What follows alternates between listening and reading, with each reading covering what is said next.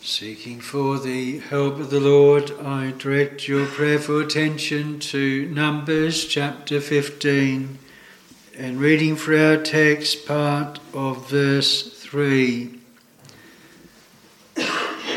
Numbers 15 verse 3. A sweet savour unto the Lord. The whole verse reads, "And will make an offering by fire unto the Lord, a burnt offering or a sacrifice in performing a vow, or in a freewill offering, or in your solemn feast, to make a sweet savour unto the Lord of the herd or of the flock."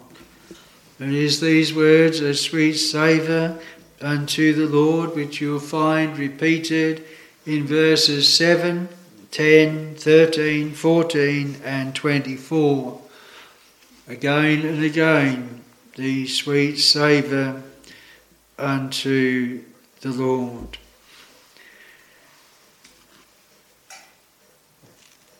We would remember the context here of when these offerings here were instituted.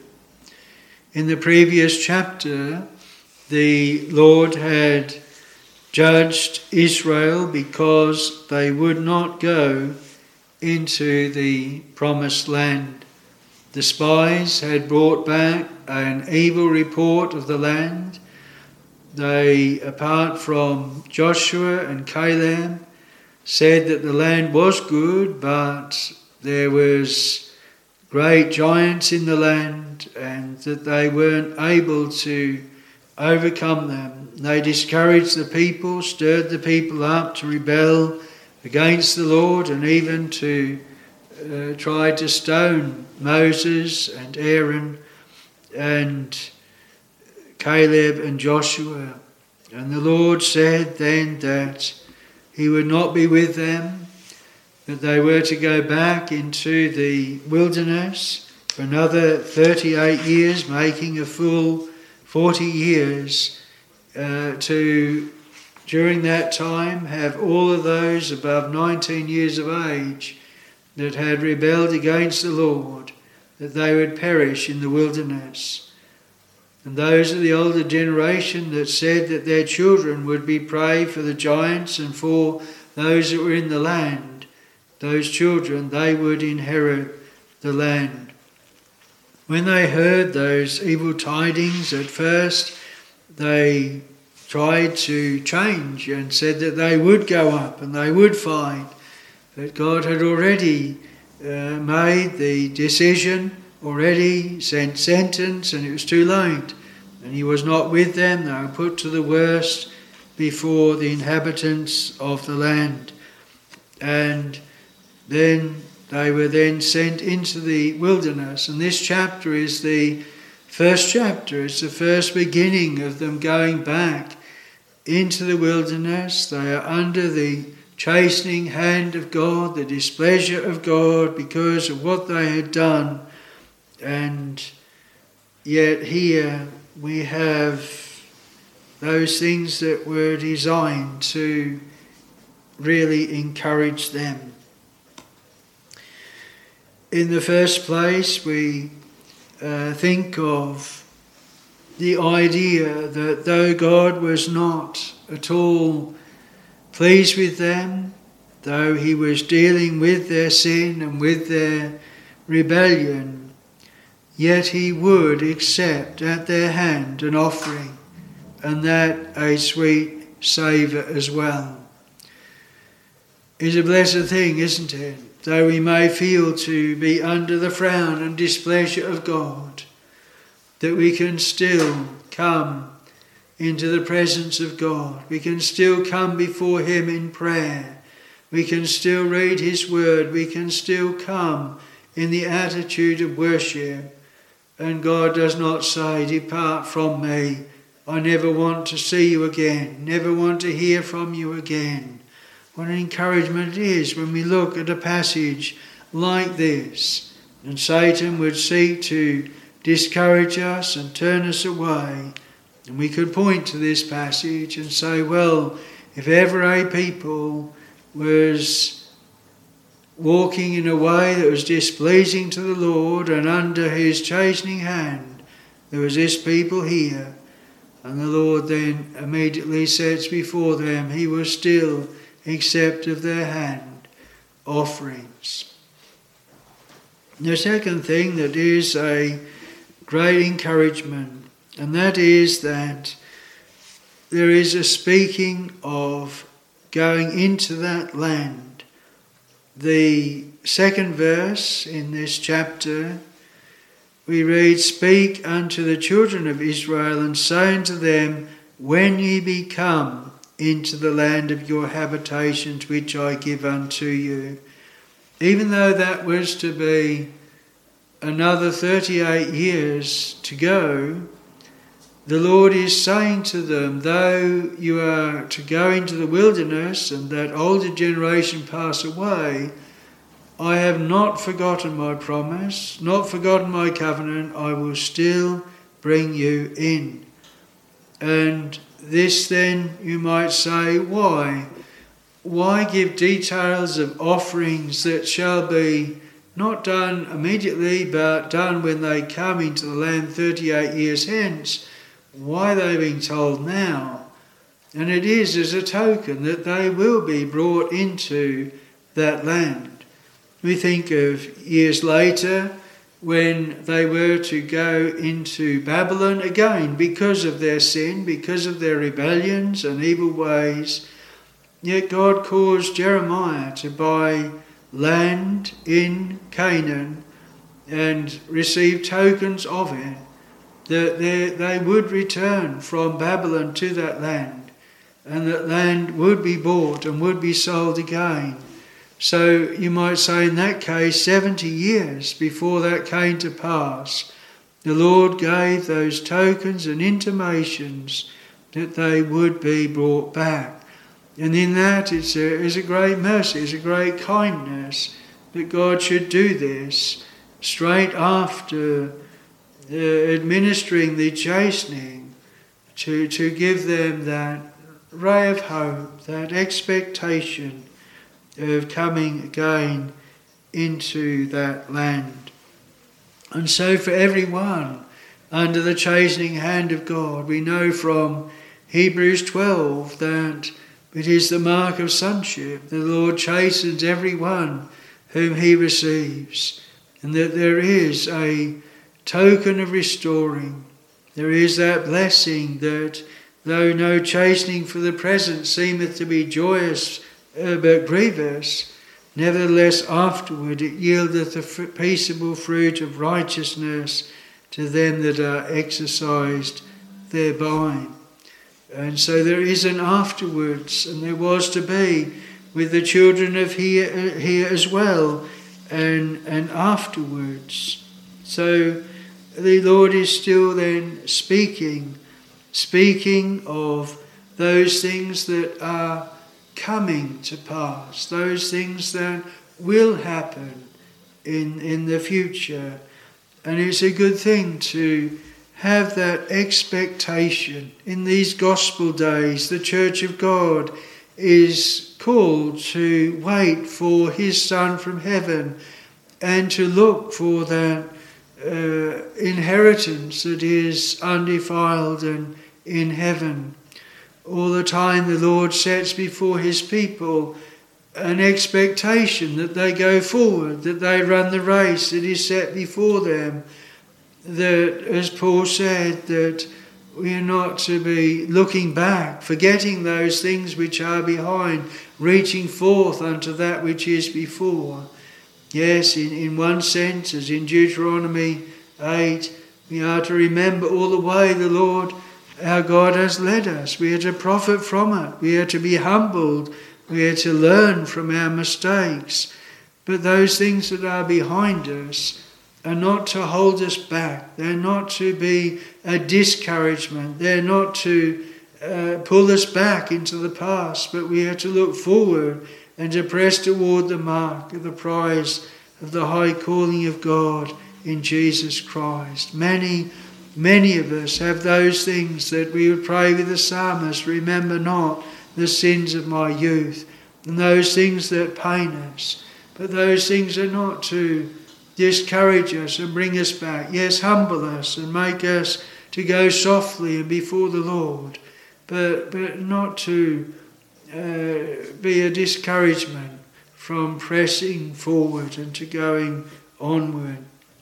And so the children of Israel here, naturally speaking, would have had heavy hearts, very discouraged, and yet the Lord balances it with those encouragements of what is to come. And in one sense, there's even further encouragements, because we are told in verses 14 and 15 that the stranger that was sojourning with them, that they would be the same as them. They would offer exactly the same. They would be treated the same. An intimation of the Gentiles that were yet to be called and to be joined with them. An intimation also, even in the Old Testament, of evangelism, of those that were with them, that they should have imparted to them the truths of the gospel and the blessings that Israel had. And again, it is a reminder to us as well to share what we know and of the blessings of the Lord, and of that which we look forward to, they will look forward to as well. And there's an expectation that there would be strangers, there would be those joined with the Lord's people, there would be the Rahabs, there would be the Ruths, there would be those that, like even the Gibeonites, that were numbered amongst the children of Israel. And so there is a lot that is of hope as these things are set before the children of Israel at this time. And may it be with us as well. Whatever we are passing through, whatever may be making our hearts heavy and sad, discouraged by the way, and maybe our own sin weighing heavy upon us as well, that we have set before us that hope in the gospel, and especially in our Lord and Saviour Jesus Christ. So the word before us this morning, a sweet savour unto the Lord. 3 ways in which these offerings were to be so. The first is a sweet savour of things to come. A sweet savour of things to come. And secondly, a sweet savour of Christ that was to be to God and also to man. And then thirdly, a sweet savour to God as his people worship as he has prescribed, lifting up a precious Christ. Firstly then, a sweet savour of things to come. We've spoken of how it is things to come 40 years later, or 38 years later, the children of Israel going into Canaan, the promised land. But these things and these verses, these sacrifices, point to greater things to come than to an earthly Canaan and to the blood of bulls and of goats.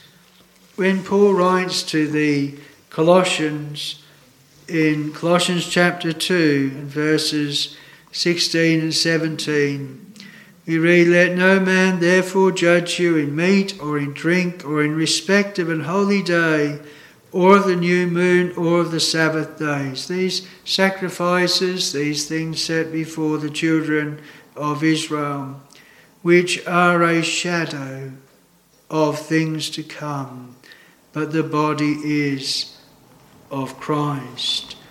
And so we're clearly told that these things that we have before us are shadows. They are not the real thing. They are because of the real thing, you cannot have a shadow without the real thing, can you? And there needs to be light. There needs to be light between the real thing or beyond the real thing and shining towards you to make there to be a shadow, to cast a shadow.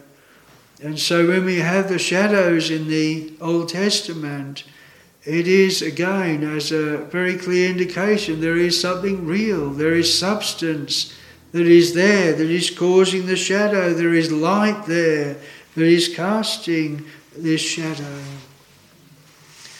Then we have more clearly set forth in Hebrews chapter 10, where we read in the first 10 verses in that chapter of the law, that is the ceremonial law, having a shadow of good things to come, and not the very image of the things, can never with those sacrifices which they offered year by year continually make the comers thereunto perfect.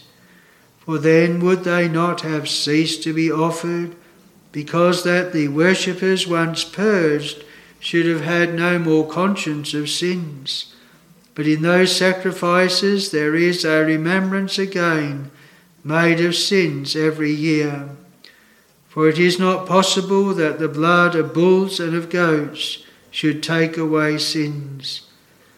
Wherefore when he cometh into the world, he saith, Sacrifice and offering thou wouldest not, but a body hast thou prepared me. In burnt offerings and sacrifices for sin thou hast had no pleasure. Then said I, Lo, I come. In the volume of the book it is written of me, to do thy will, O God. Above, when he said, Sacrifice and offering and burnt offerings, an offering for sin thou wouldest not, neither had pleasure therein, which are offered by the law. Then said he, Lo, I come to do thy will, O God. He taketh away the first, that he may establish the second, by the which will we are sanctified through the offering of the body of Jesus Christ once for all. So these shadows, they are taken away in Christ, but they are replaced by Christ. And they were to the Jews here, they were as a shadow, a sweet savour of things to come, an expectation that there is something waiting. They could have had, and we read in Isaiah 64, that it hath not entered into the heart of man what thou hast prepared for them that love him. And that is repeated by Paul, and in one sense it is fulfilled. The Old Testament church could never have anticipated what is now the situation in the Christian church, in every nation, kindred and tongue. But for the church now going forward, we are told that there shall be the new heavens and a new earth wherein dwelleth righteousness. And again, it has not entered into our heart what God hath prepared for them that love him. We know that there are the sweet savours of things to come, the blessings of the Lord, the tokens for good, the earnests. They are those things that assure us that God is preparing a place for us, and he's preparing us for it, and he will come again and receive us unto himself. And it is a blessed thing then to have in the worship of God, in that which the Lord has set before us in his word, a sweet savour of things to come. How often do we find it in meditating upon heaven, meditating upon beyond the grave, meditating upon our Lord? The apostle says, absent from the body, present with the Lord. That then is a sweet savour to us. And what must it be for the Lord, that anticipation? His will is, Father, I will that they whom thou hast given me Be with me where I am, that they may behold my glory. And that number one day will be brought and completely made up. The Lord says, I am the first and with the last. There will be a last, and the Lord himself shall be with that one, with that last one.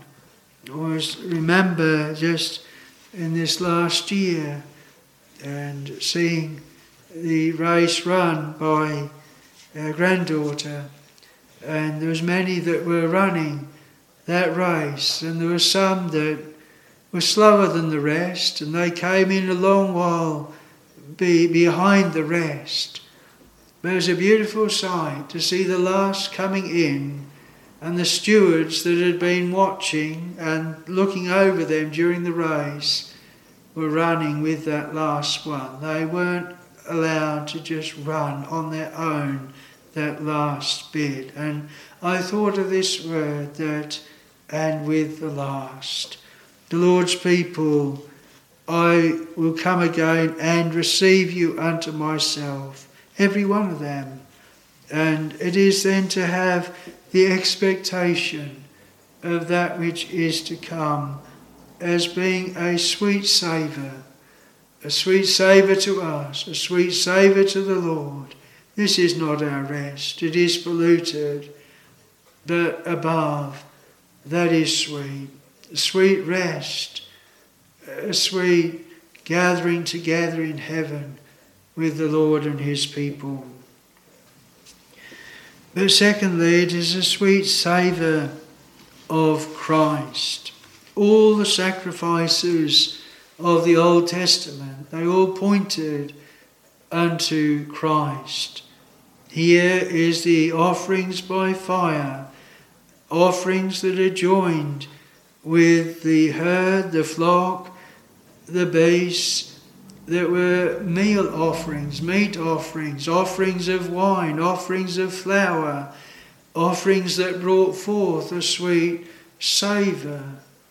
We think of the ordinances of the Lord's house, the Lord's Supper especially, what the Lord has chosen to set forth his death and his sufferings, to set forth his broken body, the bread, and his shed blood, the wine.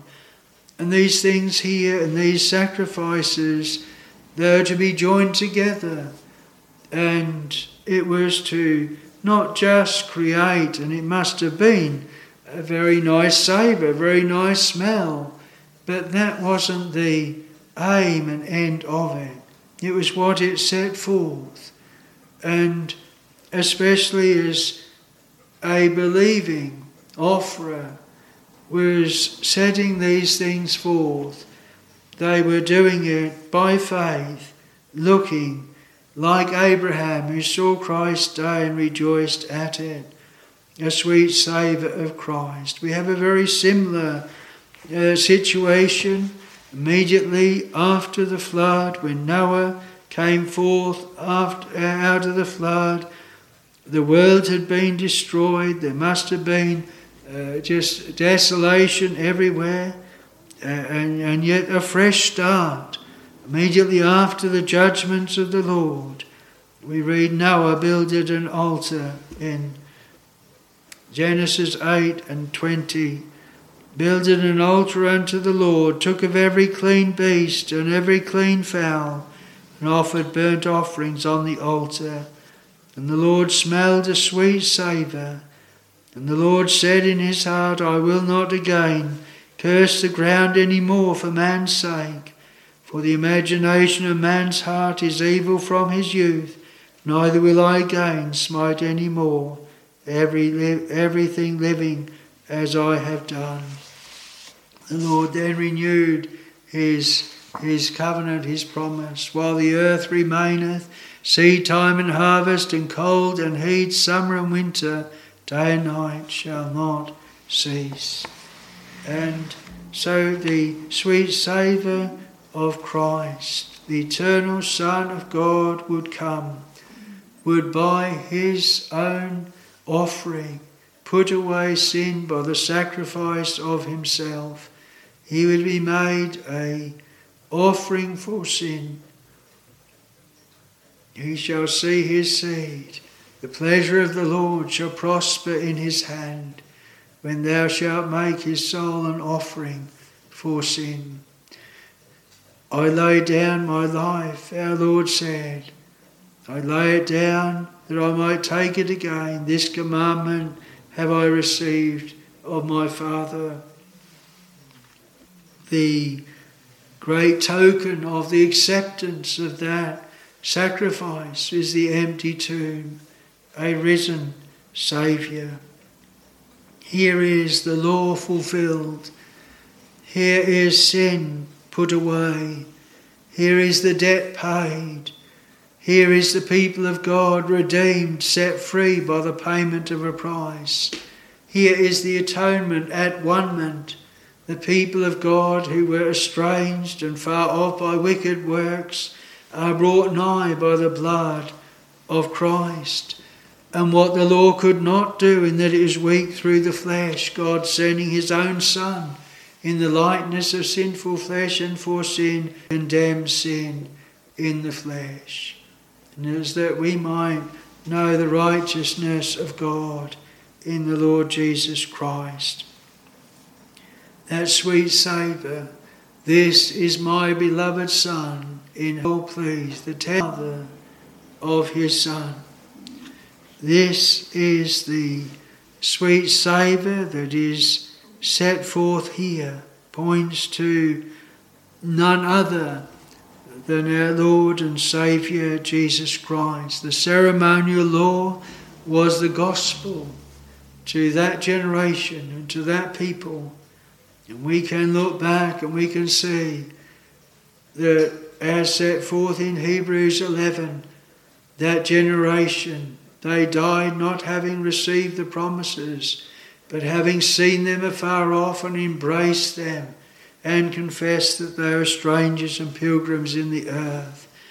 Do we prize the promises of God? Do we embrace them? Is it true what Peter says, unto you which believe, he is precious, Christ is precious, and his name is as ointment poured forth, a sweet savour unto us and unto God. We have that assurance it is so unto God. This is the gospel, this is the way of escape from the wrath to come, this is the hope of the people of God, of acceptance with God and entrance into heaven. What a reminder here in these two chapters, 14 and 15. We have a clear picture of the sinfulness, the rebelliousness of man, even of God's people. And then we have God's provision for man.